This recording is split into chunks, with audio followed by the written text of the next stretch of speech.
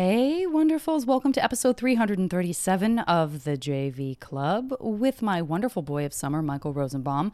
I'm not going to say Michael Rosenbaum, but to find out why, you'll have to listen to the episode.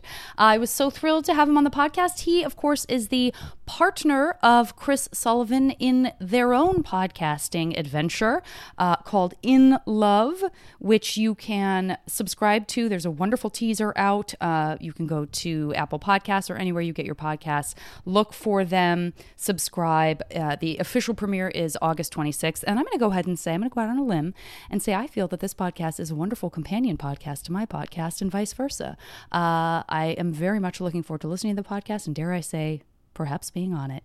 So please take a listen to this and check out In Love. I also wanted to make a couple of quickie announcements. Number one is I'm very excited to tell you that the JV Club will be doing a live, I don't know why I'm putting it in the third person like it's someone else. I will be doing a live JV Club episode in Brooklyn at the wonderful Bell House, where I have spent many fun, thrilling adventure hour and Spontaneation and Spontour Co. times. Cannot wait.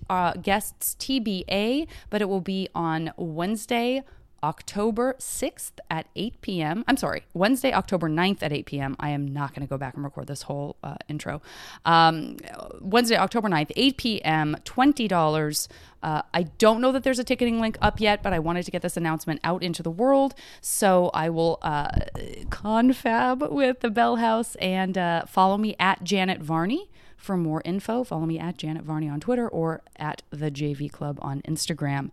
And then I also wanted to say that for those of you who are in the Atlanta area or planning on going to Dragon Con, I'm very much looking forward to being there a week from, I believe, Thursday. So next week when a new episode comes out, I will be en route to Dragon Con. I'm doing a bunch of really fun shows and panels. My dear darlings, Hal Lublin and Mark Gagliardi will be there, and Mike Furman and a bunch of other pals and friends, and I can't wait to go. So if you are around, please come check something out. Say hi. I'll be doing signings as well. And I think that's it. This is a lot of ado. I don't usually have this much ado, but without further ado, please enjoy this episode.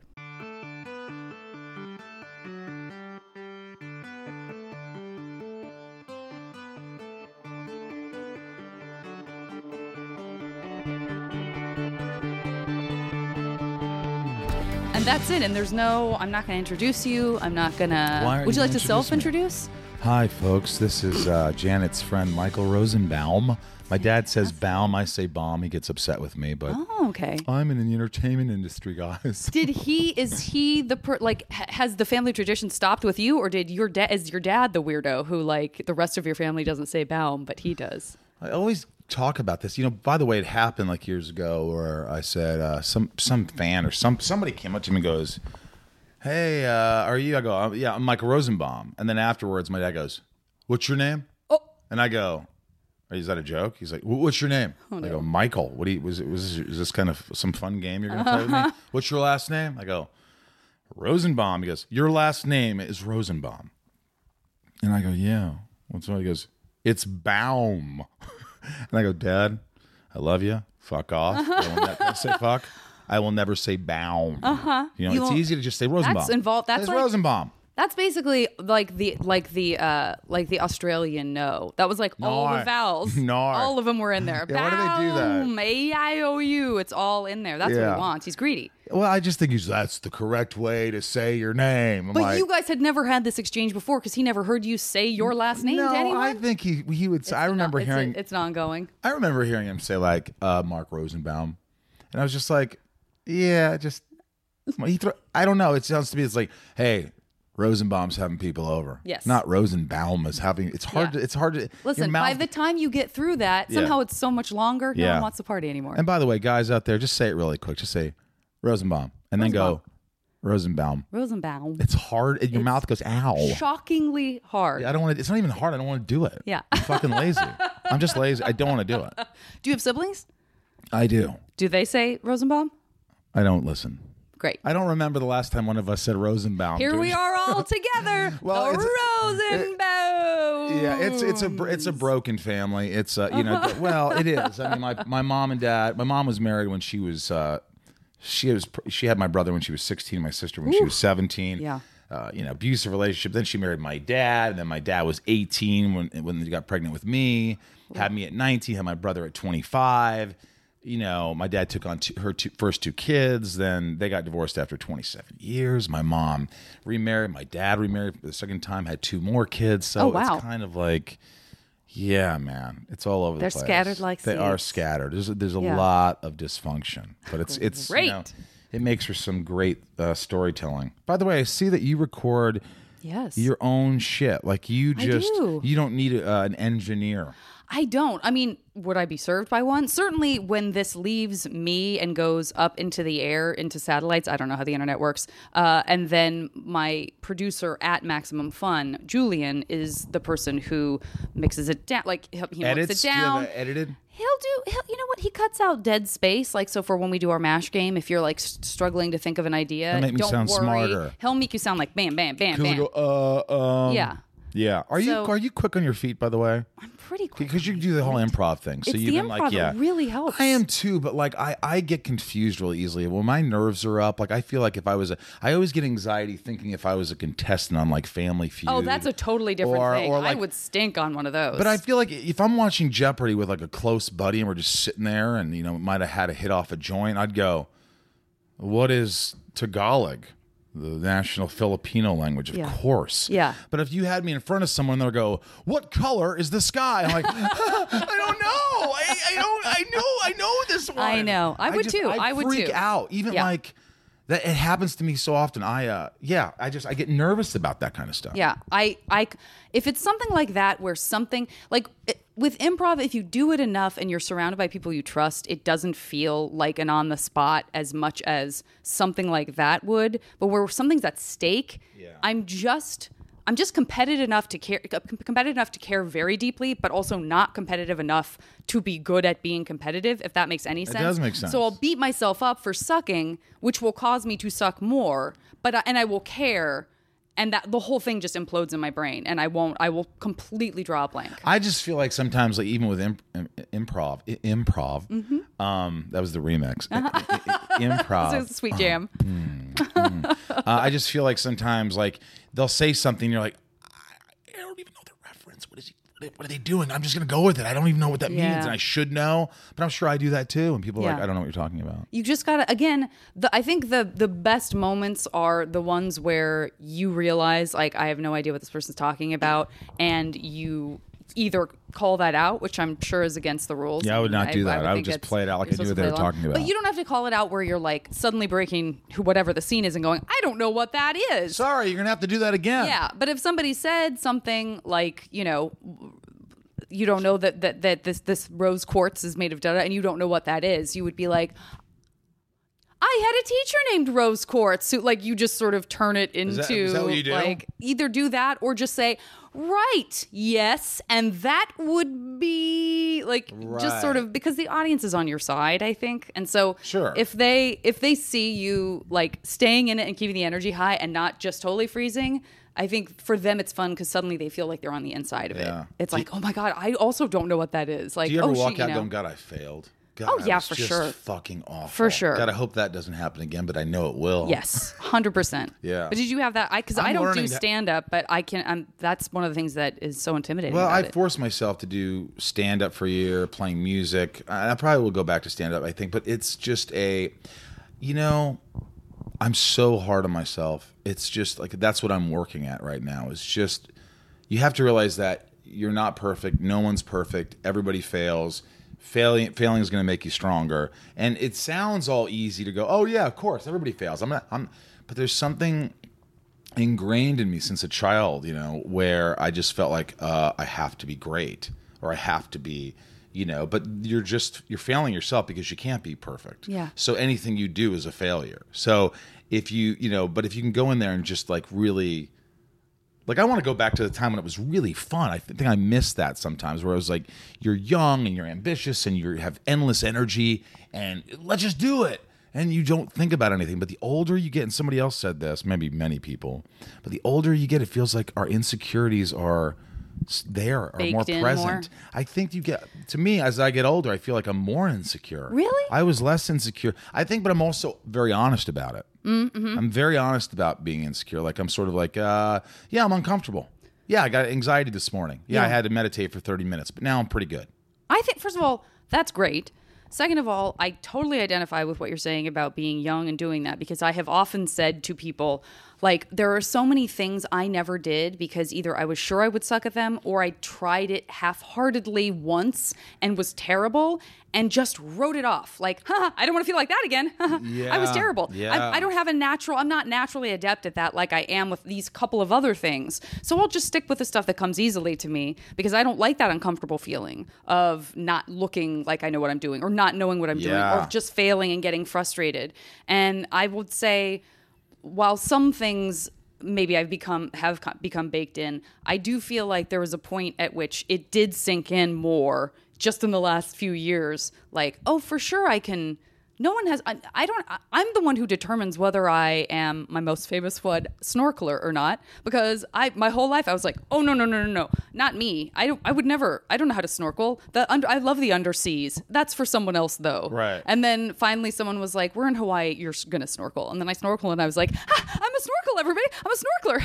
Isn't it so? But it's exciting? a thing where you think somebody's already done it, and you're like, oh, that belongs to people who really love it, and they've always loved it. Rather than like, you know what? I just tried it. Turns out I love it. Well, and I'm bad at it, and I'm going to get better. You know what? Or not. Or not. Because I just went through something. I'm not going to get really into it, but I just experienced something in the last month of my life, which will probably sound trivial and will sound like, what? Like, you should have experienced it a long time ago. Like, I don't know. It's just me being honest. Yeah. But I went to this place, and one of their things was expressive art therapy. And I said, no thanks. I'd like some actual therapy. Right. I'd like some behavioral therapy, some psychoactive, psychoanalysis. I'd like something deep. I'd like to, help. Let's probe. Let's really probe. My dysfunction. Help me. Expressive art therapy. No. Yeah. And I went in there, and this woman, Comer, who was just so gentle and sweet, she sat there and we talked, and she was just very zen. And I'm like, okay, what the hell are we doing here? What am I doing? And then we went over to her table, and there were paintbrushes and pastels and all these different things. I don't know what the hell they were. And she's okay, well, here's what we're going to do. And I go, you know what? This isn't a good idea. She goes, well, what do you mean? I go, I'm good at a lot of things. This isn't one of them. I just don't think that. She goes, Michael, there are no saboteurs here. All the judges are outside. I'm like, yeah, look, I'm colorblind. I'm colorblind. I'm not, this isn't, I could tell you some jokes. I'm a killer joke teller. And she's like, let's just try it. Draw circles, squares. I don't care. Yeah. So I said, I'm here. I might as well do it. And I started to do it. And then 15 minutes went by that I wasn't even aware went by. And I had this calmness that kind of blanketed me. And again, it may sound like, okay, but not at all. Not at all. I don't think there's a natural arc for any of this stuff that's like by this age. I think it happens all over. Development right here, and it just took me a long time. I don't know if I agree, but I'm learning things now that I just didn't because of whatever family stuff and like life, and So, I feel this peacefulness over me, and then I look up at her, and she's drawing, and she just looks up for a quick second and smiles at me. I fucking broke down. I started crying in front of this woman who I had never met before. And I was just like, oh my God, this is really embarrassing. I'm sorry about that. She goes, no. Do you want to talk about it? We don't have to. And I go, no, I just, holy crap. And I said, and this came out subconsciously. It did not come out like, it was not like I thought about this. This is the reason. I'm telling you, it was almost this was for the very first time this came out. Yeah. I looked at her.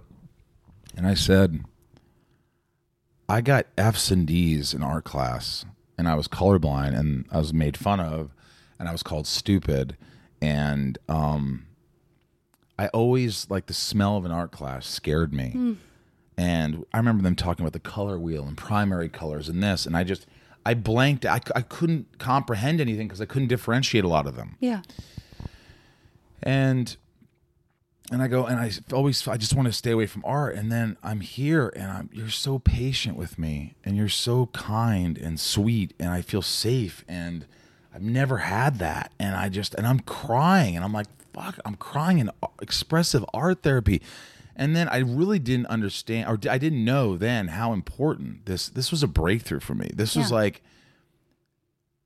this was something I needed so long ago that I never had. So it was like that fourth grader or fifth grader totally had really the picture that I drew that day as an adult was that of a fourth or fifth grader, like being patient and just sitting there and having fun with art. And from there, it was pretty incredible because I started doing by the way, I'm not good because it's the first thing in my life where I do and I don't think I have to be great. I don't think anything. Yeah. I'm not going to be Van Rosenbaum. Yeah. I'm not going to I just came up with that. That was improv. That's strong. Yeah. That's strong. As long as it's not bound. Great with it. Yeah, Van Rosenbaum. And so I started doing it, and I got some other people.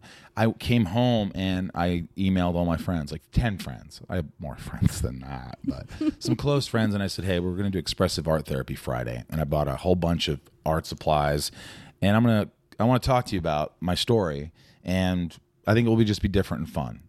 And they came, and I told them the story that I just told you, and everybody sat down. My friend Shira, my friend Chris, my friend, and we just sat down and we drew, and nobody judged. There's one person who was good, another person who was pretty good, but it didn't matter. Like, I don't know perspective, so I'm trying to do this house and a porch that looks like it's just on. That's hard. Like the house is on top of the porch. And I don't know what I'm doing. I've had no guidance, so we did it. And then it's funny because today I stopped by my uncle's house on the way to Santa Monica. I just stopped by to say hi, and we sat down and we started talking, and he starts to tell me the story before I tell the colorblind story, because I said, yeah, I went there and I took art therapy. He goes, oh, I got a story for you. And he said that in 4th or 5th grade he was called stupid because he's completely colorblind. Oh my God. And I go, I was just about to tell you the same story. That's and we had this moment, and I was like, you should come over on Friday night. I'm doing another expressive art class at my house. It's not a class. It's just like, hey, I got canvases. I got whatever. You could start paying for your own shit now that I did it the first time. But friends. But anyway, that was just like, it was one of those times in my life, probably the only time where I was like, I can do this and not think about being good. Yeah. I don't have to be good. Yeah. And I think that's more like what I want to aspire to, is someone who could just be and do things and not worry about being judged. And I think that's, it's 47. I'm like, holy shit. That's taken a long time to figure that out. And it shows you how important like your developmental years are, and your parents, how important they can be, and your teachers. And so anyway. Does your uncle live here because you grew up here? No, I didn't grow up here. Where'd you grow up? I was born in New York, but I grew up in Indiana. Oh, okay. And my uncle is he's a world-renowned animal expert / psychologist, dog psychologist / author. He's written like 10 books on animals, and he used to train Rodney Dangerfield's dogs. He was like telling me. I thought you were going to stop just at Rodney Dangerfield.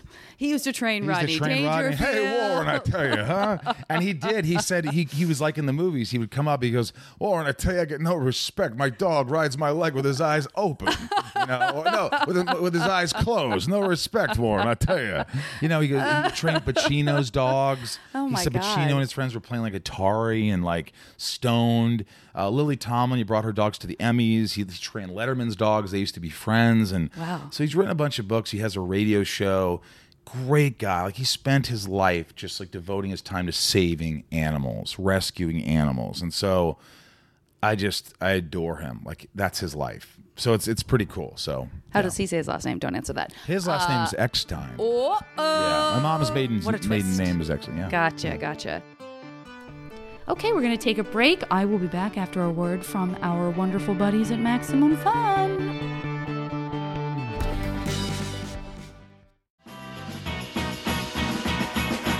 I'm Riley Smurl. I'm Sydney McElroy. And I'm Taylor Smurl. And together, we host a podcast called Still Buffering, where we answer questions like, Why should I not fall asleep first at a slumber party? how do I be fleet? Is it okay to break up with someone using emojis? And sometimes we talk about bugs. No, we don't. Nope. Find out the answers to these important questions and many more on Still Buffering, a sister's guide to teens through the ages. I am a teenager. And I was too. Butts. No. But you change your mind far too many times, over and over again, over and over again. So when did you move from New York to Indiana? You're just born there. I was born in New York, and I moved to Connecticut when I was 4. Lived there for a few years, and then Indiana when I was 8. And grew up in southern Indiana, and then went to college at Western Kentucky University. Where? I really beg your pardon. What's in southern Indiana? Where's Indianapolis? Indianapolis is 3 hours north. Okay. Is it a smallish town? You know, smallish city? I grew up in a small town called Newburgh, which is about 15, 20 minutes from Evansville. But Newburgh, I think when I got there was 1,000 people and like McDonald's. And we had a Druthers. It was a restaurant called Druthers. I'd rather go to Druthers. Ew, it's encouraging. It's encouraging. I worked at McDonald's. I worked at the grocery vocabulary store. I worked at the grocery store for 3 years. You know, it was a small, quaint little town, especially from New Yorkers coming from Connecticut, the East Coast to Indiana. It was a transition more for, I think, for my parents. But there's something really sweet about it. I grew up in a really weird town because a lot of people, I don't know, for some reason went to prison.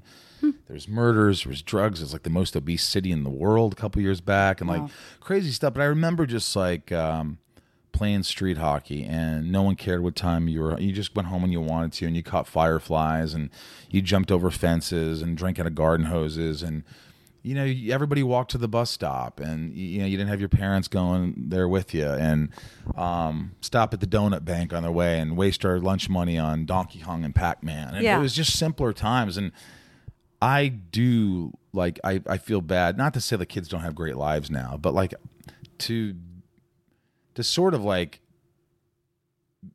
be able to know where you're going with a map on your phone and being able to talk to, I mean, there's a lot of cool stuff. It's a great thing. But at the same time, it's like that connection that I had back in the 80s as a little boy. You just can't duplicate that. And you can't, I don't think that is it's not present at all in today's world. And it's just sad because I'm like, God, I was lucky. I feel lucky. Even though I feel so disconnected because I'm not very good with technology. But I look and I'm like, God, these kids are always on their phones. Like, I think if I was a parent, that I'd say, hey, when we're having dinner, phones are in the middle. Phones are in the middle. They don't leave. Even when I go to a restaurant, sometimes I go, everybody's phone in the middle. Whoever gets their phone pays for dinner.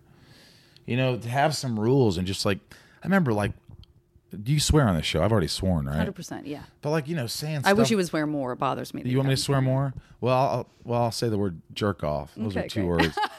But I remember when like, I didn't know what jerking off was. I didn't know what like, I didn't know what naked women look like, and kids can just boom on their phone, got it. They can see anything they want. Yeah. What's a gonorrhea look like? You know? How powerful is a gonorrhea in D&D? How powerful is a gonorrhea?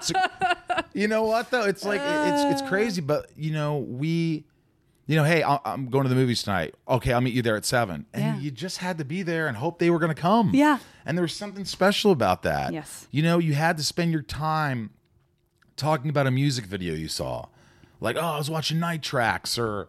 But why talk about it when you can reenact it in your backyard? Oh, that's true. Did you do that? I might have. Well, you're younger than I am. A lot younger. I'm not that much younger. I mean, I was definitely like...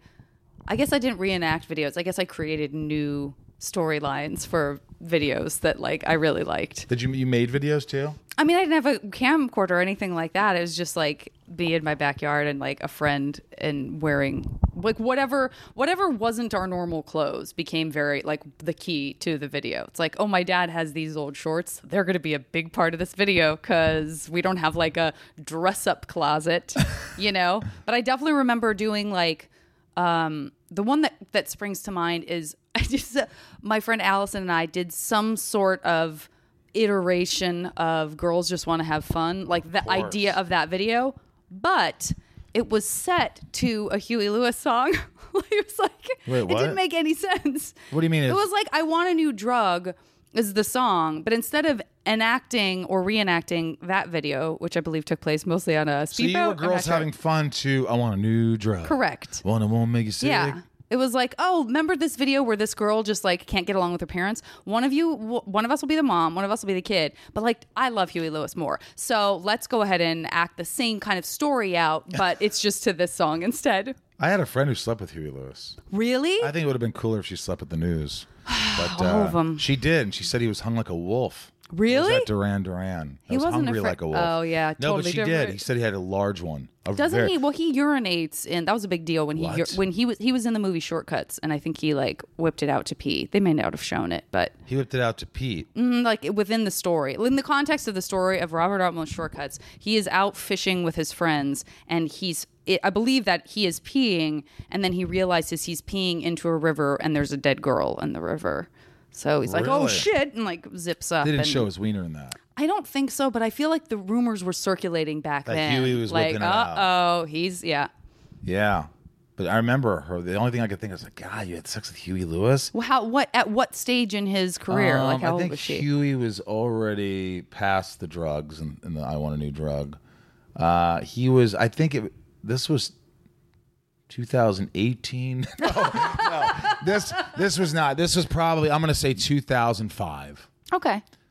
Yeah, that's like playing wineries, You know, but nice wineries. it's 20 years he does after it. his Yeah. big, but I don't think that's bad. You know what? One time I was at a concert seeing Poison, and this is like in 2002, and Bret Michaels asked if I want to come backstage, lead singer to Poison.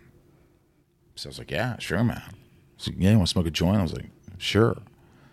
I was backstage, and I go, dude, I have got to call my friend Kent in Evansville, Indiana, and say, what's up, and tell him. Yeah. So the phone rings, and it rings and rings, and finally he goes, dude, it's 2 a.m. here, man. What's going on?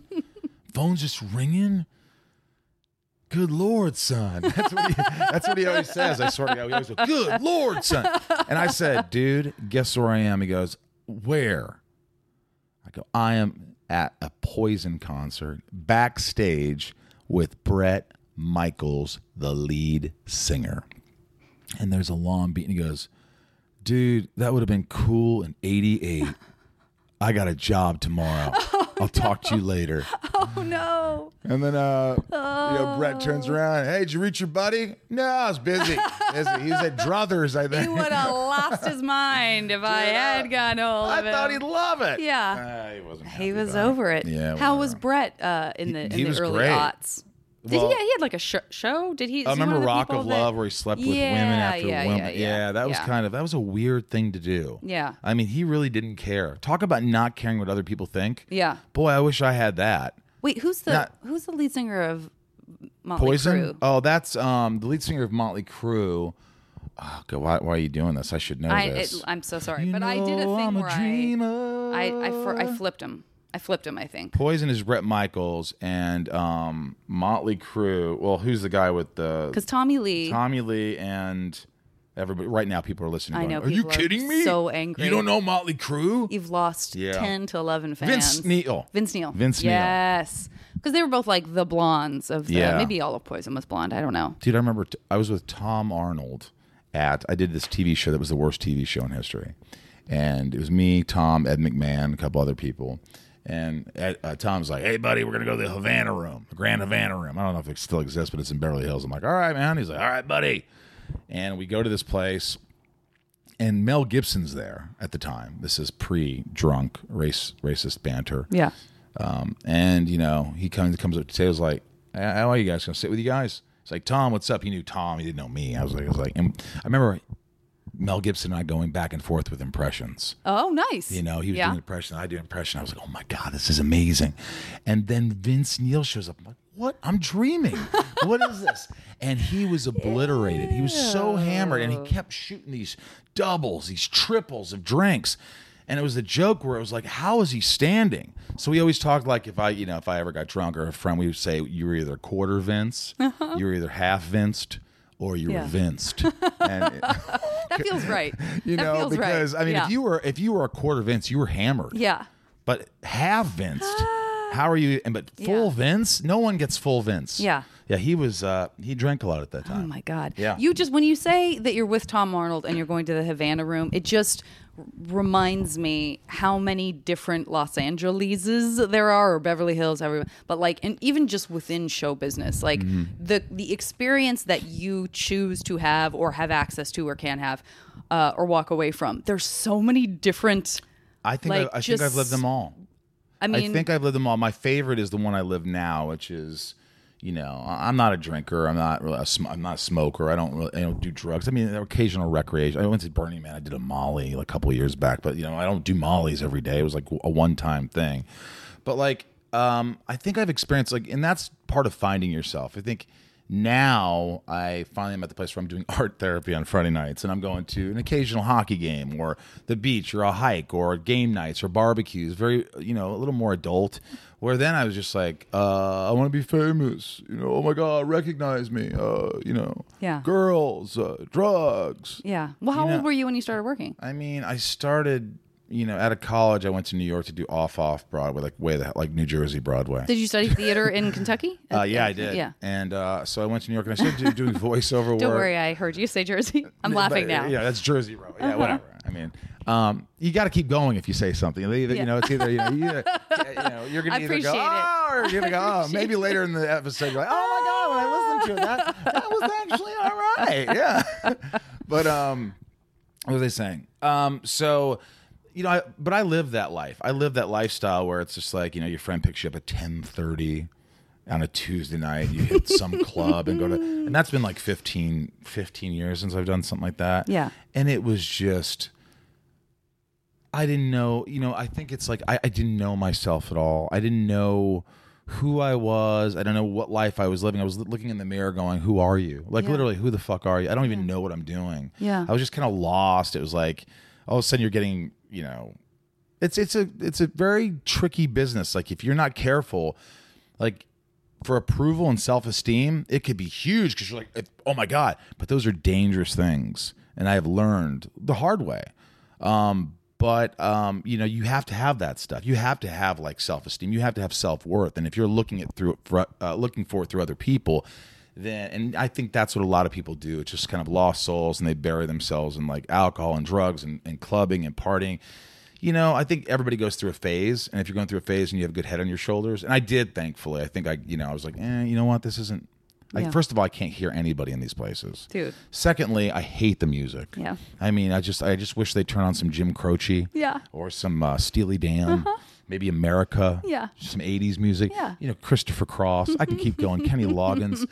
But, you know, and I went to these places thinking, oh, I'm going to find the one. And you don't find the one there. Yeah. You're never going to find the one who's, you know, some girls in her high heels on a table slipping on, acid or something. Slipping. Tripping on acid. Slipping. I don't know what's on the floor there. It Yeah. could be that it's just sheets of acid everywhere. You're slipping around like nobody's business. And she's not going to find the guy. Yeah. She's not going to go, oh, yeah, that guy right there. He's his best self here in Oh, this my God. club. How many beautiful people. I mean, that's the thing. I was just always looking around going, oh, my God, everybody here is more beautiful than I am. I mean, Well, I was or everyone's here is beautiful. Yeah. I'm not. Please. No, but you know what I'm saying? Yeah. It's just like it makes you feel worse. Well, I was wondering, I mean, that's one of the things that is so hard. Like the formula of being a younger person, like anywhere from 15 to even 25 for me, the idea of picking up that version of myself and dropping it into a business where, like, even just the hierarchy of who's more famous in a young group of people at a club feels to me like it just would have made me feel like garbage all the time. Like, oh, I'm on this show, but that's Lindsay Lohan. Yeah. Or like, she's on that, but over there's Paris Hilton or whatever. Like, what a weird like way to value, and then immediately for me find a way to like fuck with myself and go like, I'm nothing. I'm not important. Isn't that something like comparing yourself with other people is one of the worst things you can. It's like poison. And we all have done Not it. the We band. all have it. No, it is. I honestly, we've all gone through that stage where it's like, oh my gosh, I wish I had that. I did. It's your life can be so meaningful, and you could have so much purpose, and by just doing the right things, by not going to clubs, by going for a walk or a hike, or donating. Like I'm telling you, this isn't something that I've known. I'm sharing stuff with you that I'm learning. Like, altruism to me is something that is really important to me to do something. There's this hockey player who said, his name is Mark Messier. I don't care if you like hockey, doesn't matter. But he said something is like, a real person, a real human being is how he is. He acts how he does when the cameras aren't rolling. And I feel like how many like sets you've been on, or you've been somewhere where cameras are rolling, or B cam, or there's people around to see you, and you're like, oh, there's a kid. Hey, oh my God. Oh, look, Michael's so good with kids. And it's like, they see me, they see that I'm good. Right. Now, it's really a great feeling when there's no fucking buddy around and you just do a good deed because you want to help somebody, or you just like want to make someone smile or happy. To me, that means more than anything. I get a kick out of I make it a mission if I ever go into a Burger King, which hasn't been recent, but I will attempt to. But somebody at the counter is just like not having a bad day. I will do whatever I can to make their day. I don't care what it is. I'm gonna make that person smile. I'm gonna have a moment with this person. I'm gonna take time out of my day just to, you know what I mean? Yeah. And they might be like, I don't want to talk to you. Yeah. Who knows? But I just think that there's something cool about. I was just driving by here and I saw some guy on the side just doing construction. I go, hey, afternoon, bud. How are you? I was like, pretty good, man. Yeah. It's just a connection. It's not like it was just two people going, hey, there's so much shit going on in the world that it's like it's so easy to just be nice. Absolutely. So I'm always shocked when somebody is. It doesn't surprise me when someone is sort of in neutral and it doesn't, they're not super open or super friendly. But when someone is just outright unpleasant, I really walk away thinking like, Poor I them. would die. Yeah, if those were my everyday interactions all the time, I would want to be dead. I mean, I just wouldn't, because those little moments are so key. Like they that's the accumulate, gold. they build up. That's your foundation, is. to have those moments where you're like, I recognize you. I don't know you, but I recognize you. And I would rather you walk away from an experience with me feeling better about your day than feeling worse about humanity, And I still we're not perfect. I catch myself. of course. I catch myself we all have days where I'm a little cranky, or I'm a little whatever. Of course. But it is easy to be nice. It's so much more energy and so much worse for you to be negative, to be hateful, to be I mean, you see it everywhere. It's just something. I mean, I hate the cynicism and the shit that we live with today is just like, and that's another thing. You didn't see it as much. I asked my dad, I said, hey, God, was it ever this bad? He's like, yeah, we didn't have all the TVs or the technology to see everything, or the iPhones where everybody could see everything that's going on. Yeah. But it was, you have your Vietnam, you have a country split in half, you have, all these different wars and different presidents and left wing and right wing, and now it's extreme this, extreme that. I think it's always been there. And it's like, if there is a God, I always say, whether you believe in God or not, I always think, maybe he's just saying, look, they have a choice. I gave him this planet, if that's what you believe or not. Right. I created this beautiful planet, whatever. Big Bang Theory, I believe it, single cell, evolution. We don't have to get into that. I'm just saying, I'm going to see if these people either come together and help each other and save this planet that I've given them, this beautiful ocean, these trees, and these souls, and or are they going to destroy each other and destroy what I've given them and destroy this planet and end the world? Is this what they're going to do? And they have the choice to do that. Could it be just a game in a way? Mm-hmm. Could it be? Listen, I feel like some people believe that aliens, everything that you just said except aliens, were alien experiments rather. Did you not that, listen to Joe Rogan? Isn't that what Prometheus kind of was about? It's sort of, but listen, way I lost the thread. Way more convoluted. I really lost the thread. It's so convoluted. Anybody who with says, "Oh my Prometheus. God, that was a brilliant movie," it was brilliant because maybe either A, you're incredibly smart or tons smarter than me, which is probable, or B, you're just full of shit. You love it because no one else does. Yeah. But one or the other. But like I think that there's a certain element to, the thought of like it's so easy to be nice. It's so easy to just be like, my dad even says, well, yeah, what about my half sister has like a chromosomal thing, and she's like, she can't move. She's like, she's like the oldest living human being, or not the oldest, but who has this disease called trisomy 13, I think it is. She's on my arm. I tattooed it on her. But and he's like, if there's a God, would he have, would he create this? And that's always the question, right? That's always the number one thing people go to. And again, I'm not a religious person. I don't go to church. I don't believe in a certain religion. I just have I have faith. I believe in God. That's just me. I have tons of friends who say they're atheists, and we can talk about it.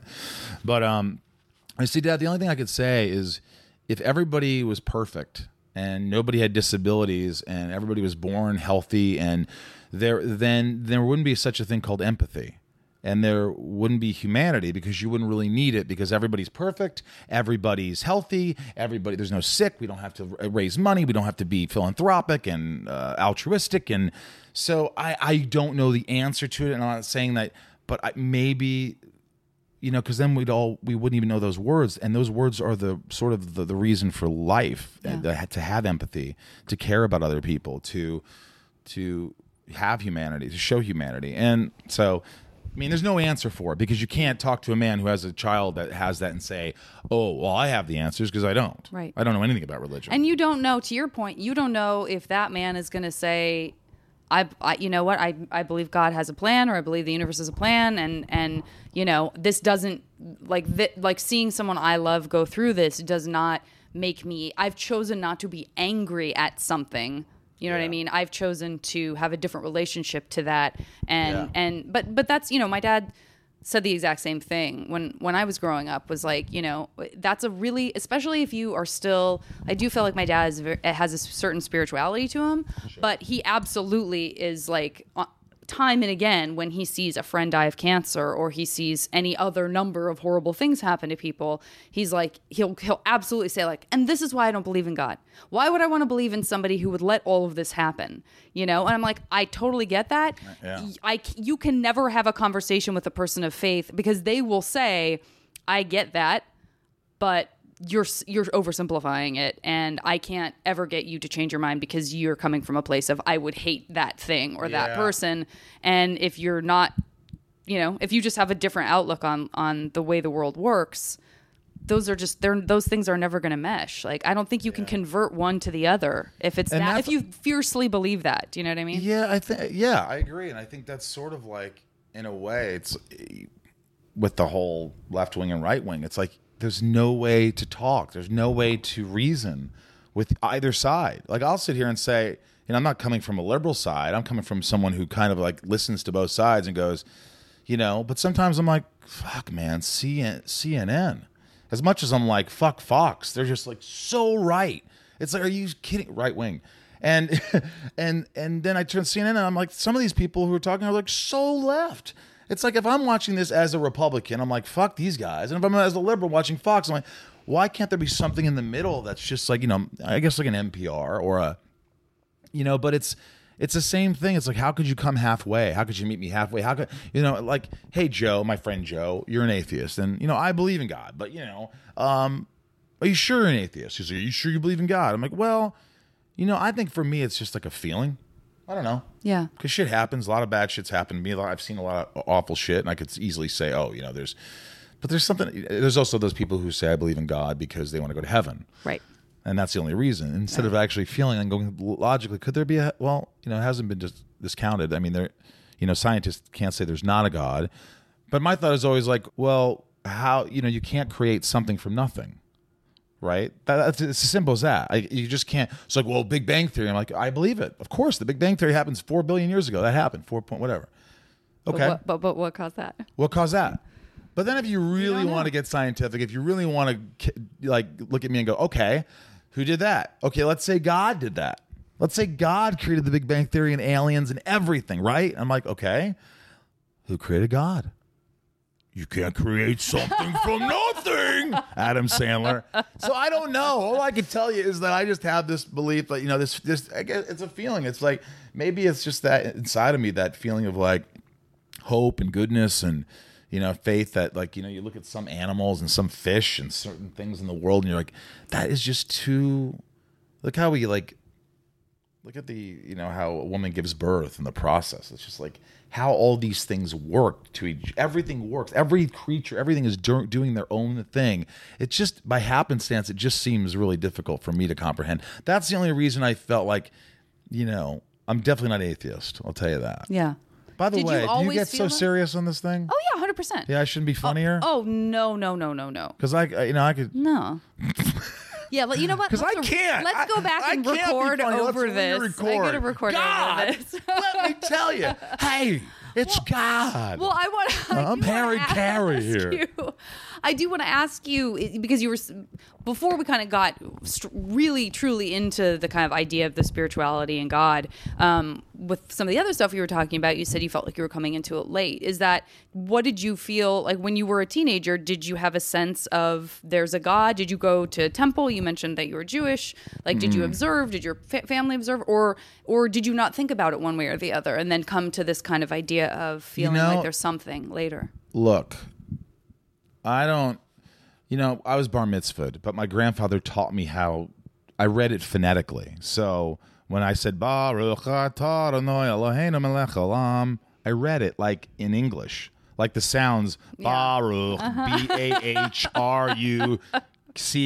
Baruch, CH. And that's how I learned it. And then everybody gave me some money at my bar mitzvah, and it was kind of like nerve wracking. And then I did it, and then, Mazel Tov. And I was like, what the fuck is this? Then we went to Indiana, and there was like one temple. My dad didn't like the rabbi, and then religion's done. Yeah. And I never went into... so sometimes I go to church with some friends like, Rosenbaum, if Michael Rosenbaum's spending the night here at this house, he's going to church with us. Right. Hey, you want to go to church? I'm like, I don't give a shit. Aren't you a Jew?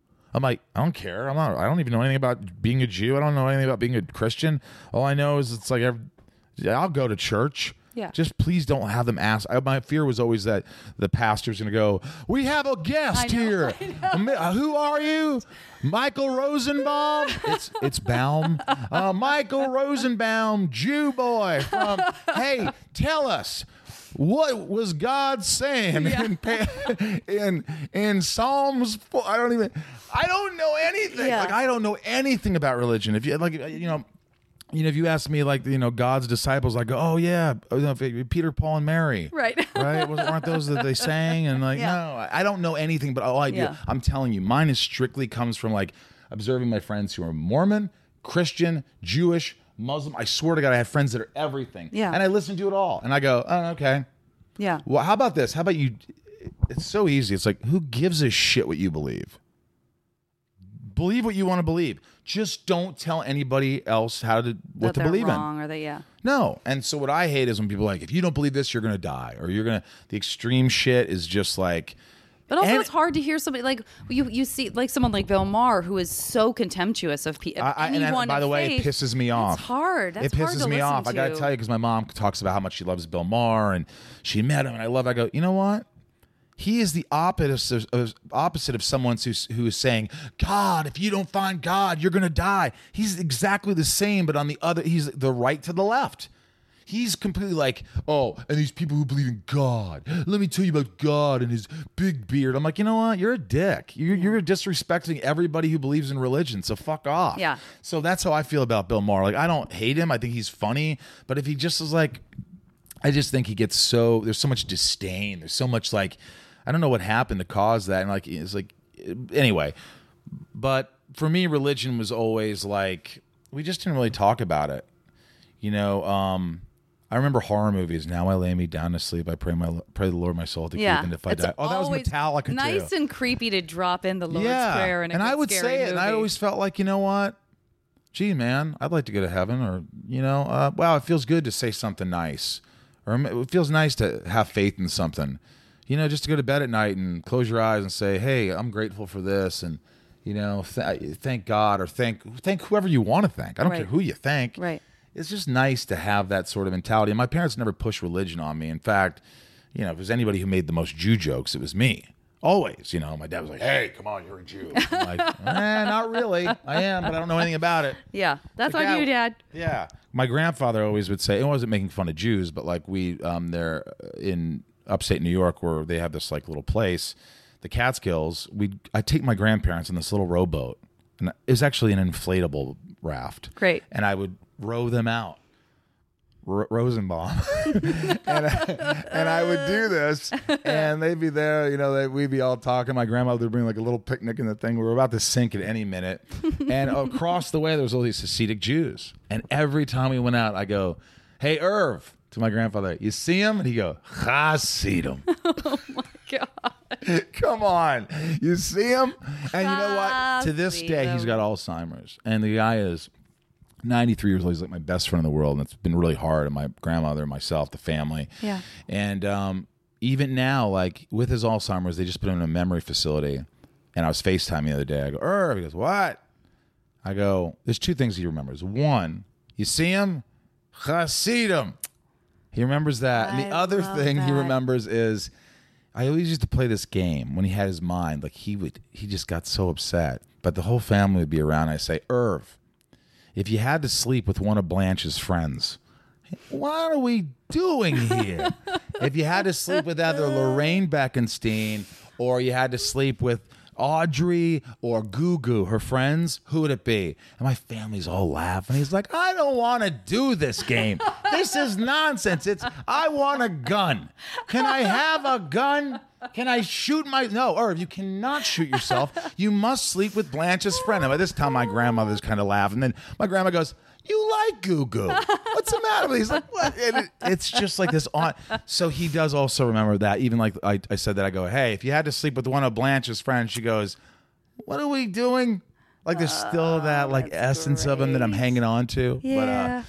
But anyway, I was never religious. I think it all comes from just, I think it's a feeling, Yeah. right? Yeah. It's such a good feeling. Who is that? I don't know. It's Mr. Rogers. Oh, yeah, it is. I mean, how could I not know that? How could you not know that? You really embodied it so much that I thought maybe it was just you. Won't you be my neighbor? I haven't seen that movie. Have you seen that movie? No, but I did see that. It was People are good. going to me. I cry. Too. I did I see cry it. very easily. I so didn't that cry. definitely I liked it. I think I teared up. But the Tom Hanks movie's coming out where he plays Mr. Rogers. I mean, I don't. I got to see the documentary before I see it's that. really surely. good. It's good. I cried. It just doesn't matter. I Drop of a hat. I'm like, oh, that poor hat. Someone dropped the hat. That is so sad. I cried at Wilson. Remember, what was the movie? Oh, What please. was it called? I had to walk away from the movie. Wilson. Oh, God. I was not well. How I does was a like man- shuddering with sobs. How does a man make you cry crying to a volleyball? And he did. Absolutely. You got me. Tom Hanks for an hour and a half with nobody else on an island. yeah. Got me. Yeah. Fuck, man. Yeah. Sorry. That one, and then people know this is a weak point of mine. What? When Christopher Lloyd dips that single shoe in Who Framed Roger Rabbit, he dips a shoe into the dip to show everyone that it kills cartoons. So he just picks some random innocent shoe, just picks it up. The shoe is excited to be picked up. The shoe is a sweet little cartoon. So he's like, hey, we're going to be friends. Doesn't talk, but it's like smiling like, I'm a bouncy shoe. And he kills him? And then he just lowers the shoe into the dip. And as the shoe is melting into the dip, the shoe looks up at Christopher Lloyd like, why? Like, you just in his eyes, he's like, why is this happening to me? And then he's gone. Oh my God. I saw you get a little emotional. Yeah, I don't like that. Yeah, I could see it. It got you. Yeah, I don't like that. Was that supposed to be a funny thing in the movie? No, it was definitely supposed to be like, oh, this guy's a monster. Yeah, that's a monster. It was That's not very a effective. redeeming quality It was at all. very effective. Yeah. Were you like a big TV kid? Do you have shows that you had to like get home to see and stuff? Well, or it's like, funny you well, said we're going to the Christopher- movies, like you said. Going to the movies at 7, that's a big deal. I mean, look, for some reason I liked black shows. I loved Sanford and Son. I loved Good Times. Those are the shows I loved. Different Strokes. I really did. I also loved All in the Family because he was like this idiot sort of, Yeah. guy who just was ignorant. But I don't think he was really racist. He just was not very bright, Yeah. Oh, we did, Yeah. I love that. I love I just remember watching like, what was that? I bet we've been together for a million years. Oh, was that Family Ties? Yes. Yeah. Love Family Ties. What else? I remember you said Christopher Lloyd, Taxi. I like Taxi. I like the theme. The theme makes me cry. Can you play the theme song of Taxi, or you can't play that because I don't know. I think you can play up to like something seconds of anything before you get into a ton of trouble. But Taxi, that theme was so emotional. Yeah. It just made me think of New York. All right, Was that ready? one like, is that, oh, you're going to play that? Oh, please. It starts out with a little penny whistle. What are you going to do? Or a flute? Yeah. You- Yeah. And I can't believe that's the theme to Taxi now that I'm thinking about it. and you That see, that's like highly emotional. it is, and music. you see a taxi going on over the George Washington Bridge. Yeah. And it's like, at that time, my grandparents and a lot of family were alive still. So, and I remember Christopher Lloyd. There was this, I think it's probably the most hysterical moment. And in fact, I asked him this when I met him. I met him at one of those conventions. Sure. And I asked him about it. But there's a scene where Jim, and he's not really a bright guy, Jim, and he goes to take his driving test. And everybody goes with him, to help him. And he's sitting there, and he looks up, and he has this thing when he talks. And they're looking at him, there for help, all the other taxi drivers. And he goes, what do you do at a yellow light? And the guys are like, slow down. And he goes, what do you do at a yellow light? And they go, Jim, slow down. What do you do at a yellow? And it goes on. You know what for that's like called? a minute and a half. That's called James L. Brooks is Brilliant. the master of Taxi, and that's called early Simpsons joke, right? Because that's what the Simpsons was gorgeous at. Oh, it they was did like, that? we'll take something to the end of it being funny, and then we will continue doing it, and then it will come back around to being hilarious. And by the end, just he's the like, bravery of like, we're gonna keep. What do? It just kills me. Watch it. You guys trust me. Watch Taxi Jim at the driving. It is really great. It holds up. I saw it happen. I mean, listen, obviously I do a great Christopher Lloyd. Were you? I don't do a Christopher when Lloyd. did you? But you just did. Well, I tried. To me, obviously, you did one. It was thank obvious that you did a great one. When did you start? Like, were you? Because that's a very specific thing, right? The friends of ours that do like solid impressions. Did it start? Like, does it start out as like, oh, I'm just like, without even thinking about it, like you don't even know that you're good at it. You just sort of are telling a story like that. Yeah. Even when you're younger and going like, and then Homer's like, wait, mate, and then you're like, wait. Hey, that was kind of good. I can't you know what I do mean? that. Like, I think for me, it was just like I honestly was a dork in high school, and I spent the weekends up, like borrowing my parents' VCR to dub. Yeah. They called duplicate movies that I'd rented and put a piece of tape over it so it would let it dub, and watching movies and watching trailers and listening and watching and not going. And I had, I guess, a good ear because I think the first time was like Saturday Night Live, and I had to watch my brother at home, and I'd watch SNL. My parents would come home, and all of a sudden I'd do Fernando. Like, my daddy always told me, he said, Fernando, don't be a schnook. It's not how you feel. It's how you look. He look absolutely marvelous. And I would do this old impression. Like, you guys probably wouldn't know it now. But then my parents were like, and I noticed like it was the only way to make my dad laugh. He wouldn't, I started making people laugh doing impressions. Like I was doing Harry Carey before, the announcer for the Cubs. Yeah. I was doing that like in the 80s going, here's the ground ball the way to say over to Durham. Hey, you ever open a box of Cracker Jacks? This has got to be the most asinine thing in the world for a child of humble origins to open up a box of Cracker Jacks and there's no prize inside. Hey, check out the guy in the sombrero. And then I would always hear Harry Carey. And then walking, I remember, I was with Kevin Spacey. I was doing a movie with him, and he and I would do back to, we were the first one. I'm telling you, we were the first ones doing Spacey. Kevin Pollock was I was an early doing, adopter. I was doing a long time ago with. What do I know? But we would always sit there and go, "This is great." Your son. I remember watching this True Romance. There's that scene. Your son, fuckhead that he is, and that bitch or girlfriend. He took my narcotics. Now, I know you know where they are, so tell me. So I would remember that. I remember watching, in class, like watching, I know it's not good, I'm a Jew, but I could say it. I was watching, we had to do a dialects class, take it for acting. And so we had to do like German, like a German accent. So I remember watching Ray Fiennes in Schindler's List. And I watched it like over and over. And I sort of did a monologue that he gives, which is kind of distasteful, but he's like, they cast a spell on you. The Jews, when you work with them, you see this. They have this power.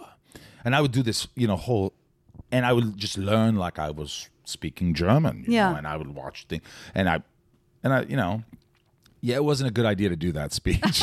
People were like, "Why is he talking about that?" And but like I would just always listen to stuff. I remember the Academy Award. They showed a clip from In the Line of Fire with John Malkovich, and I remember memorizing it for some reason. Everybody was at it. I was in college going, "No, what you could." I remember Clint Eastwood, and I asked him this because I met him, and because I did in Midnight in the Garden of Good and Evil, and I did this movie, and I go, "Hey, in the movie In the Line of Fire?" He goes, "Yeah, I remember.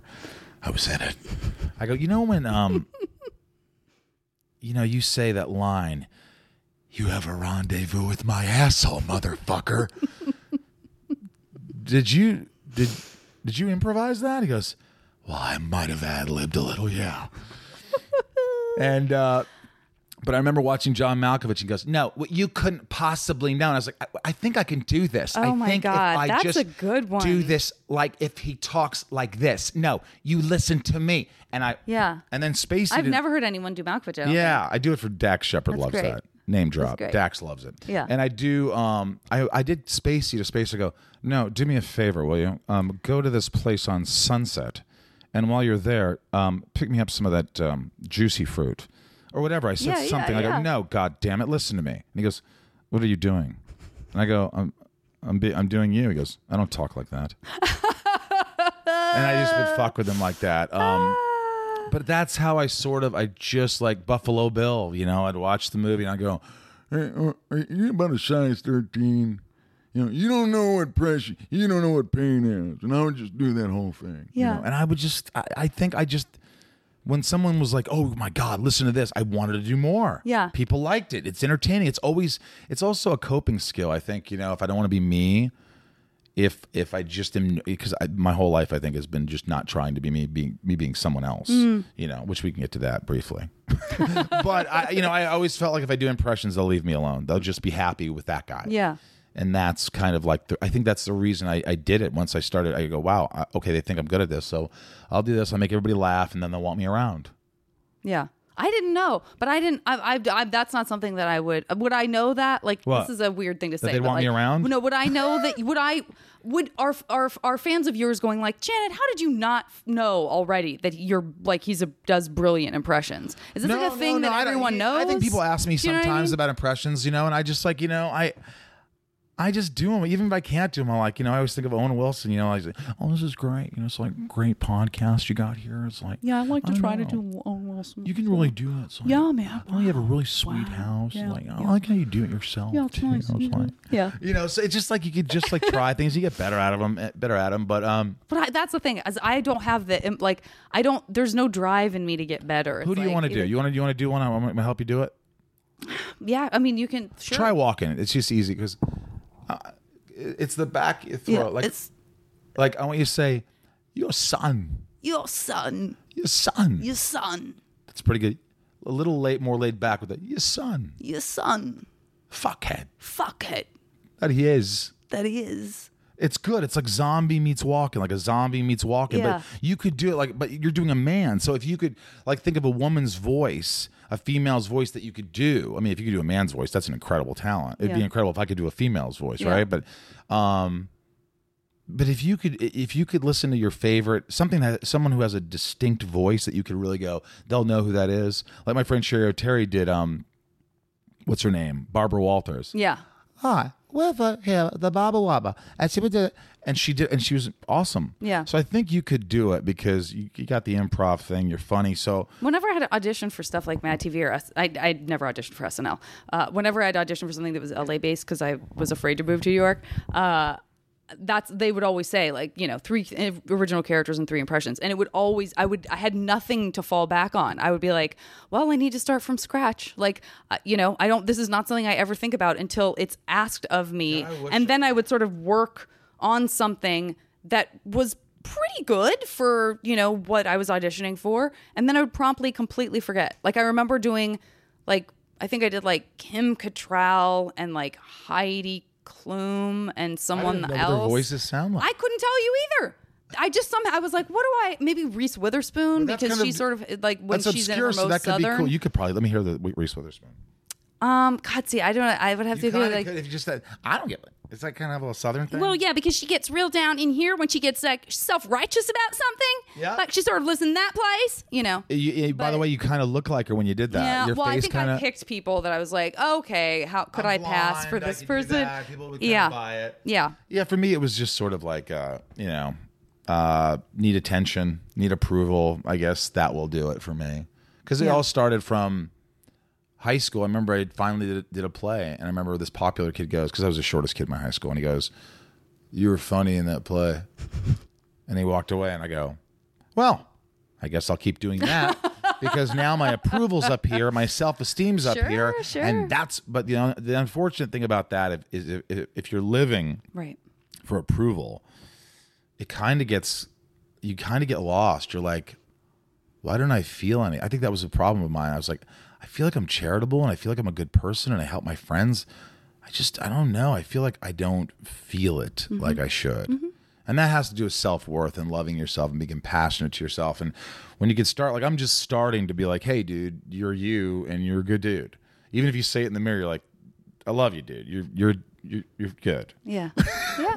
It's so stupid to say, but like, I'm just like, No, there's a reason that stuff works, and that's It what. really- As it really I got does. older, that was another thing. It was like, oh, I don't have to be snarky about every single thing No, that it's insecurity. is It's- about yeah. self-love. Like, yeah. oh wait, I can sort of embrace that. My friend Paul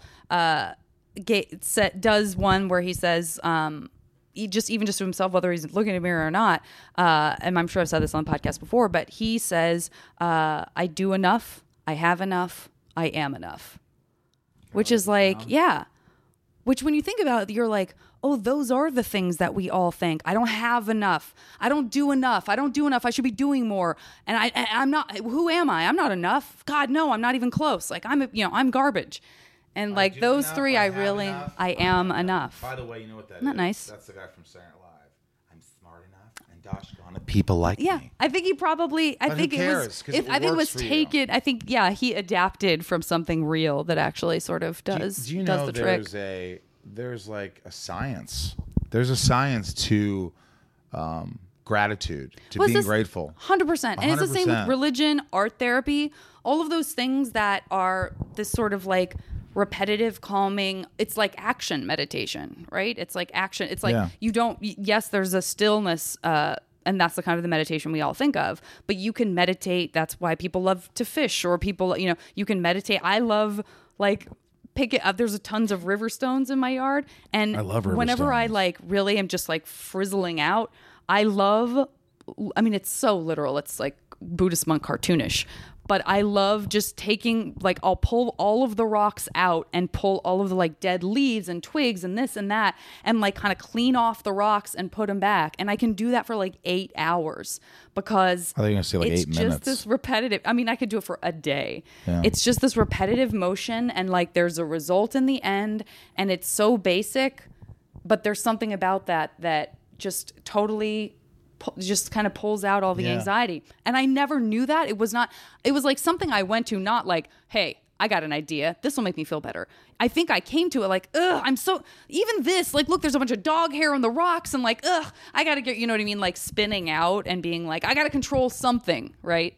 I got to clean something up. Yeah. And then doing that and realizing like, oh, my blood pressure is, I Isn't guess that I amazing don't- how you get calm? I actually, And there's and I think just saying like being grateful, just say, before I go to bed every night, I think of like, I try to think of things that I'm just really grateful for. And, it does, because I have horrible, like weird nightmares, kind of have my whole life. And I get anxiety, I get anxiety when I wake up. I feel like I have anxiety, like the dreams are so vivid and so like intense, and I feel like I'm living in them. And, it sucks to wake up feeling exhausted. But now I'm like, all right, let's be good to yourself. This is what happens, but we know it's going to go away. So we're going to sit here. We're going to get up for a second immediately. We're not going to think about it. We're going to get some water. We're going to take a piss, and then we're going to meditate for a while, and it's going to go away. Yeah. And even in my mind, I'm like, oh, we're probably on minute 18, and I could feel it going away. Yeah. And then I go, okay, now you're going to wake up, and you're going to go walk the dogs, and you're not going to get on your fucking phone. You're going to walk your dogs, you're going to make them breakfast, you're going to make you breakfast, and then you can look at your phone. Because that's what we're going to do now. Yeah. We're going to connect before we disconnect. Yeah.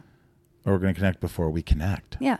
You Well, know that's what I mean? like it's that feeling of, your brain thinks it's running everything. You're like, oh wait, who am I? Oh, I must be my brain. So my brain has decided to be anxious. So I guess I'm anxious because that's what's on the agenda. Yep. And you're like, wait, what if I separate myself from that and go, no. Now I'm in charge. We're not going to do that. We're going to do this instead. Yeah, my therapist says that's your whoever that is, the voice in your head. Name the person. This really helped me. Mine was Mosley. Mine's Mosley is somebody who picked on me in 8th grade. But Mosley is just like, when I'm like doing something and I feel the anxiety come, I go, hey, Mosley, guess who's driving, bro? It's me. So get the fuck back there. Yeah. You're not good enough. You're not a good artist. You're drawing. You suck. Yeah. Guess what? I don't care, man. I'm going to keep drawing. Yeah. And I'm going to be as horrible as I can. I don't care. Yeah. Fuck you, Mosley. Oh, it's time for a quick break. I will be back after a word from our friends at Maximum Fun.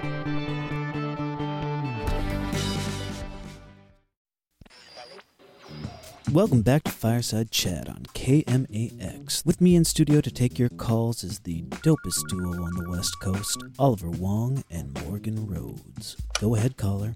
Hey, I'm looking for a music podcast that's insightful and thoughtful, but also helps me discover artists and albums that I've never heard of. Yeah, man. Sounds like you need to listen to Heat Rocks. Every week, myself, and I'm Morgan Rhodes, and my co-host here, Oliver Wong, talk to influential guests about a canonical album that has changed their lives. Guests like Moby, Open Mike Eagle, talk about albums by Prince, Joni Mitchell, and so much more.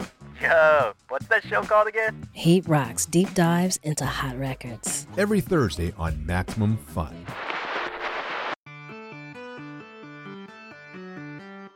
I got to get into this MASH game with you. Yeah, I can't believe how long we've talked. This has been a pleasure and a joy. Oh, yeah, it was. Except I mean it. Oh, by the way, kidding. can I plug the podcast? Of course. Yeah.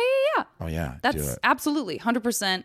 Does it sound like I'm plugging it now since I said that? No, but but look, listen, we baited everyone and we sort of wet everyone's whistle with Sullivan. We talked about it with him, and he gave us sort of his version of a snapshot of it. Why don't you talk about it? In Love with Michael Rosenbaum, Chris Sullivan, and Chris Sullivan. He's just an amazing human being. I had him on my podcast, which is Inside of You with Michael Rosenbaum, and I just adored him so much that I was like, he just makes me want to be a better human being. I just want to be a better person. He introduced me to the grateful thing where he would text me every morning, go, hey, I'm grateful for you. I'm grateful for my wife. I'm grateful for this. And me and my engineer and we'd text back, I'm grateful. And at first it was kind of, oh God, what's going on? What am I doing with my life? And then I was like, wow, this is really sweet. This is really nice. This is like starting out my day saying, hey, I'm grateful for this. And I just loved Chris, and I said, hey, man, why don't we do a podcast? He's like, okay.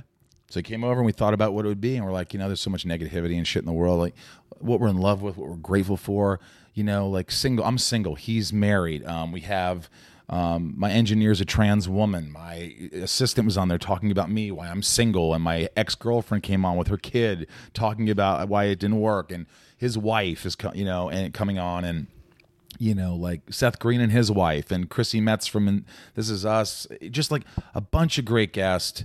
And we just we have a hotline. People can call in and say, hey, Sully, Rosie, I can't get boners. And I'm like, well, dude, get a boner pills. It's pretty easy. I mean, dude, what are you doing? Yeah. And I'm the single approach and he's the married approach, and we have everything in between. So it's just a joy to do, and we're doing it for fun, but I think we really like it. Yeah.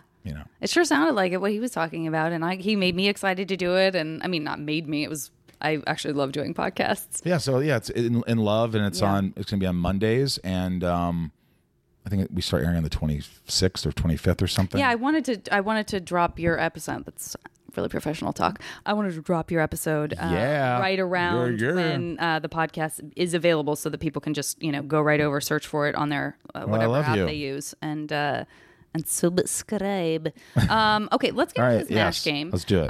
The first one I'm going to give you is 3 people that you already know you can do an impression of that you have not met that you get to work with on a film. That I'd like to get to work with? Yeah, it's very 3 specific. people that I haven't... That you have done it, that you know that they're sort of in Malkovich, I'd love to do a movie with Malkovich. John Malkovich. Yeah, I'd love, and be like, no, you're going to do a movie with me, Frank. Oh, my God. Okay. I'm very excited. The other about one would be Malkovich. probably... I've never done... I would do a movie with, let's see. I mean, Owen Wilson probably. That'd be cool. Yeah. Yeah, I think that would be really cool. Oh, this is great. It's like my nose is really crooked. You get a great straight nose. Yeah. That'd be neat. Yeah. And who would be the other one? Who's someone who's alive that I did an impression of? I worked with They could Spacey. be I worked dead. with Walken. They could be dead. Oh, Yeah, you didn't say this is that. an Oh, alternate Chris universe. Farley. Yeah, there you go. Oh my God, that's an amazing story. I did this interview on A&E and about Chris Farley because he was my hero, and I just remember the day I was doing this crappy show with Tom Arnold, and he walks into the studio, and everybody's laughing, but I don't know he's there, and I go, they can't be laughing at my lines. My lines aren't that funny. and I look over, and Chris Farley's walking in. He's like, all right, how are you? Talking to everybody in the audience. And I go, oh, my God, my idol's here. I have to do something. I have to say something. And I go, hey, everybody, look. It's the big fat guy taking all the attention away from the skinny punk. Who doesn't even have a career? And he goes, that's it. And he runs over me, picks me up over his shoulder, smacks me in the ass, runs through the audience. And I have pictures of it. And it was legendary. So Chris Farley. Oh, I would have said Dudley Moore. Can we change Dudley Moore? Yeah. Change Dudley Moore with Owen Wilson. Yeah. Oh, God, don't you hate Perry's Wife? Didn't you ever see the movie Arthur? Yes. I love it. Okay. I was obsessed with the movie 10 because I saw it when I was too young, He's and I so was cute. like, oh my God, it's super funny, and there's boobs. Like, how did I get so lucky? There's boobs? Wait a minute. Yeah, I what's should going see on? that. Someone's looking at someone through a telescope and they're naked? This is hot stuff. My first vagina was I was with my grandma and we were watching. That does not a story. No, that it's not a good starts start. well. It's not a good start to Yeah. a story. I'll tell you that. We were watching Private Benjamin in the theater, and there's a shot where they're taking showers, and I'm like, What's What's that? happening right now? What's the hairy thing? Yeah. There's nothing dangling from it. It's not a wiener. I'm so glad your first sighting of we probably didn't see the actual vagina. We're probably talking about the exterior, but Yes. See. Yep. You're right. that's and were you like, oh my God, I'm with my grandma? I think she took my hand and we went to the next theater. I think which was playing Flash Gordon. Oh, so it's like enough of this. She's like, okay, not Vij for my grandson. That's amazing. Okay, next category: 3 places in the world that you would like to have a vacation home, and that doesn't mean it has to be sitting on a beach. If you like to vacation by seeing a new city, or city or country, it has to be country. anything you want. 3 cities. I'd love to have a place in Australia, and I love Melbourne. Great. Melbourne. That was one of those places where I love it.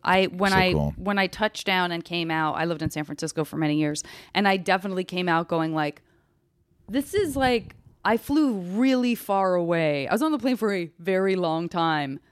Kind of feel like I'm in San Francisco. I mean, I loved it. It was wonderful. I know, but you can go down to Byron Bay, and there's a lot of cool things. It's so laid back. I feel like it still feels like America, but like cooler. Oh, for sure. Well, I don't know, cooler. I liked it. Yeah. I would say the other one would be probably. I haven't been to Italy, but I have a feeling it'd be really cool. But I'm not that classy, so I don't know if Italy would be. I would have to say somewhere. Honestly, the Midwestern thing. Maybe Austin. I haven't been to Austin, but I really hear I'll like it. Yeah, I think you will like it. And maybe somewhere, what's sort of exotic, we can go somewhere. Maybe a nice place in Hawaii. Tropical? Huh? Sure. So let's go, not Oahu, what's the other? Kauai. Kauai, great. And a little house in Kauai. Yes. Beautiful. Okay. Next category, we're going to do 3 films that you can jump into. You're not in it. You're not acting in it. It's not a film. It's the world of that movie. You can jump into it and just be in it. Great. I love to be in Dazed and Confused. Willy Wonka and the Chocolate Factory. Yeah, dude, with a bullet. Absolutely. And Slapshot. It's a hockey movie. Oh, I I'm a know big Slapshot. hockey Isn't fan, that Paul Newman? Yeah. Great. Great. They brought their fucking toys with them. Reminds me, Reg, I was coaching back in Omaha in 1948. Eddie Shore sends me this guy who's a terrible masturbator, couldn't control himself. He would get in the penalty box in the middle of the game. He would just, what was his name? That's the exact line. Look it up. Sorry. Great. Okay. Great movie. Next category, 3 foods that in this reality are either bad for you, too hard to get because it's like, oh, I had this one hamburger and blah, blah, blah once. Or, you're allergic to it or you feel like it's not ecologically conscious. In our alternate reality we're building here, that doesn't exist. There's nothing wrong with anything. Everything makes you feel good. It's all good for you. So you can have like pizza forever and nothing bad comes of it. You know what I'm saying? Like, all right, you 3 just keep things eating it and never you can get sick of indulge. it. You never get sick I of it. love apple pie with ice cream. Great. I love really good fried chicken. Oh, yeah. I love baked potatoes. Right. Wait, I love pasta too, but that's okay. Fine. When I think about like the last time I had just like a baked potato, in the way I used to just eat baked potatoes all the time growing up, I'm like, that's like a 180. Like I truly never eat a baked potato for how often I used to. Do you know what I They're mean? so delicious. Just a little butter and a big really bit. Just tasty. melts it all down. Maybe a little sour cream on there. Yeah, you little like this, yeah? bacon bits, but that's it. Yeah. No, I don't need no cheese on there. Don't tell me about chives. I don't want any chives on there. Really, no chives. I don't like have to a do chive. chives. I don't eat know chives. what chives taste like. I don't eat chives. I could take. Yeah. Okay, next category. This is alternate reality. We're talking about people that you would want to have. It could either be someone you're like, oh yeah, that Goldie Hawn's character from Private Benjamin, I want to be with her, or it could be an actress, or it could be a character in a book. But 3 people that you would like to have romantic/sexy times with in this alternate universe we are creating. Oh man. Shit. 3. I'm gonna have to say, what's her name from Wolf of Wall Street? I never saw Wolf of Wall The Street. blonde, beautiful. She was in the ice skating movie. She played Tanya Harding. Oh yeah, Margot Robbie. Margot Robbie. Sure. Fair enough. Jennifer Jennifer, what's her name? Jennifer Morrison. No, Morrison's my friend, not Jennifer Morrison. I mean, I love you, Jennifer. Yeah. What's her Don't name? make it weird. Jennifer Lawrence. Lawrence. Yeah. Yes, always had a crush on her. Great. Sorry. And I'd have to say, I'd take off Jennifer Lawrence. Sorry, Jennifer.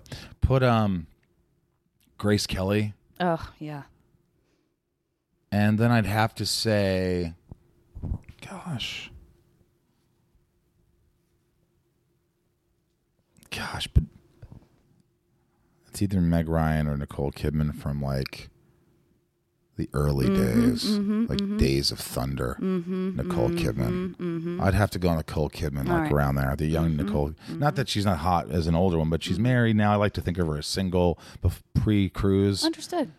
Just. I mean, I don't know. It's my world. It is not your yours. world. It could be any. 100%. Yeah. I fully support it. I'm sure there's a lot of people who go, if they ever like me, they'll be like, I only like him bald. Like, well, fuck you. He really did it for me as a young bald. Yeah, but now hair, older. What a snore. Yeah, he found life, and I don't know. Yeah. I just sound like Thurston Howell from Gilligan's Island. Have you seen my love? Gilligan, have you seen my love? Yeah. He does the thing. All right, so are we done? No, I still have 3 more categories. Okay, but shit. We're gonna Let's get move. through I'm them. sorry. Alternate universe careers. Like, and it's kind of, this is our fantasy world. So it's like the upside of careers. You don't have to go down the road of like, well, I'd like to do this, but I bet this part of it would suck. Okay, yeah. Teacher. Great. Like, even if I know I can't do it, whatever, doesn't matter. There's none of that. There's no rules. Fuck, probably an astronaut. Great. Is that it? Nope. One more. Oh, an ice hockey player. Great. For sure.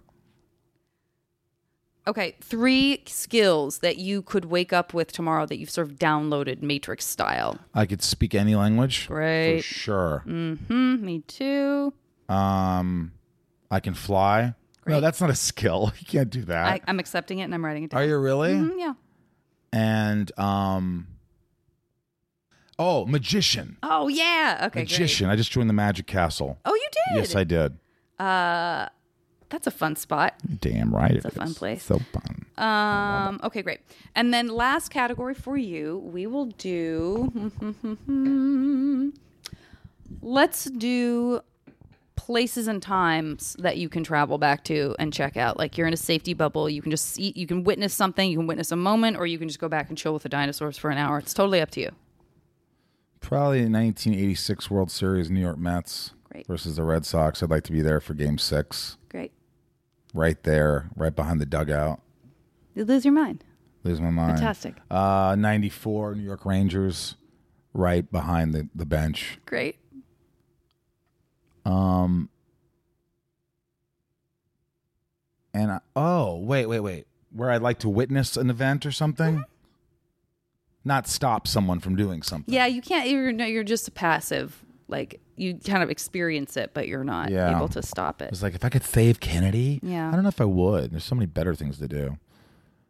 I'm very much of the mind of like, if you change this one thing, the butterfly effect. I'm very afraid of the butterfly effect. Yeah, that's true. Like, oh, you should watch Dark. Should watch Dark on ago. Netflix? I am obsessed with it. I've Obsessed watched with it 3 times. Did you watch the second season yet? Yeah, I've watched the second season only once. I've watched the first season 3 times. Yeah, the first season's brilliant. Second season's good, but it gets a little. Oh wait, I did watch the second season. Yeah, it's good. It's good. It's good. not. It's. I want to see where they're going with it. I don't know if they're going to go anywhere with it. What else can they go now? I'm not going to give it away. Let's not give it away. No one. But that first season, I was like, this is perfect. This is a perfect thing they've made. This is a great puzzle.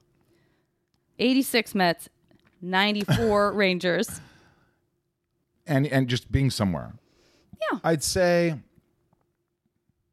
Could it be like a month-long thing? Yeah.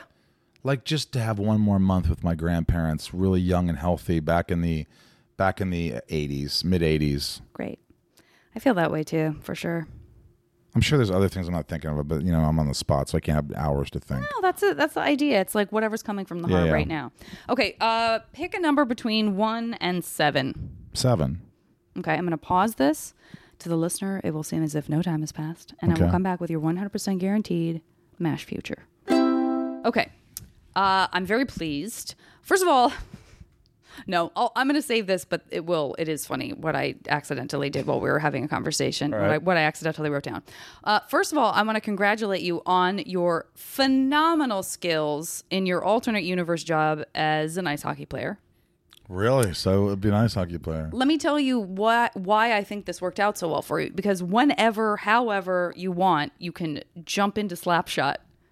It worked out. Are you serious? Yeah, you got Slapshot and you're a hockey player. So it's like, oh yeah, so you can fully play hockey awesomely in that movie or outside of the movie. Ooh. Like you're a badass. I love it. I'm excited about this. Yeah. Also, I don't know how many countries actually play ice hockey, but anyone you go to, you can speak the language fluently. Because you can speak all languages. You know how many countries play hockey? Sweden, Russia, right. Slovakia.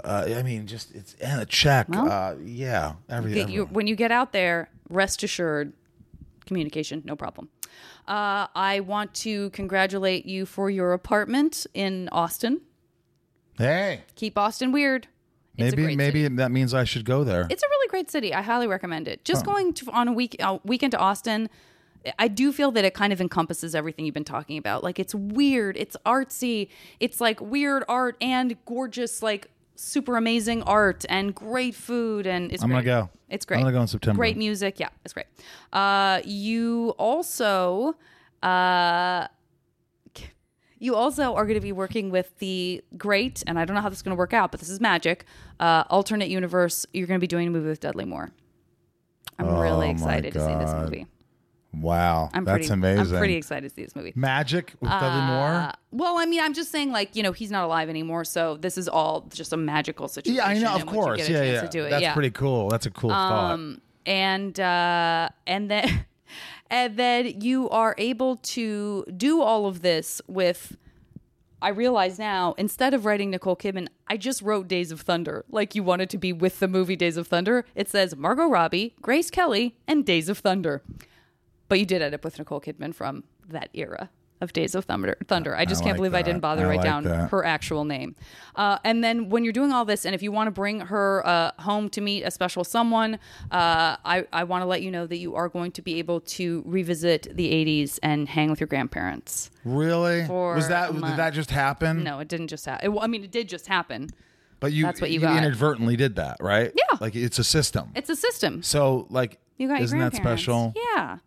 That's I was amazing. gonna. That makes me I really was very happy. relieved because it's one of the first ones that came up as a yes, and I was so relieved because I was like, I was not looking forward to scratching that off. You know, some that you're like, oh, I hope he doesn't, and that was like one of the very first ones that came up. That's I was awesome. like, Because they are my happy best to friends. They were circle my this. saviors. I mean, they really saved me as a kid. So I love them. Yeah.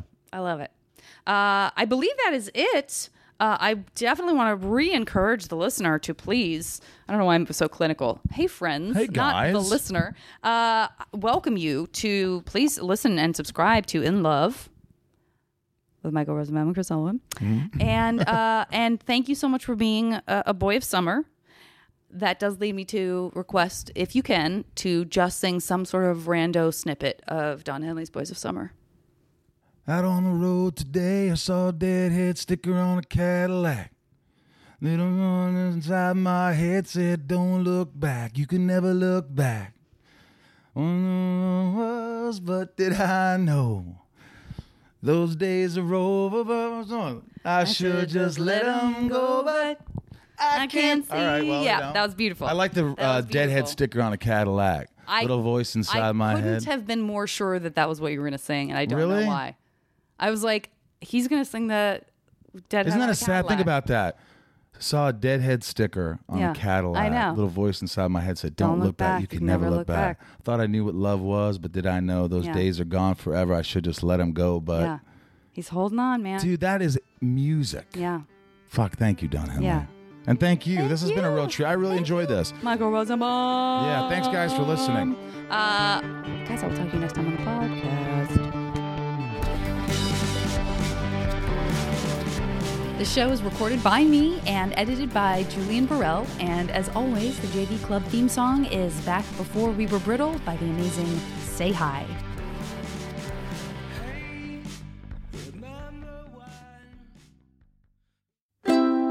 MaximumFun.org. Comedy and culture. Artist owned. Audience supported.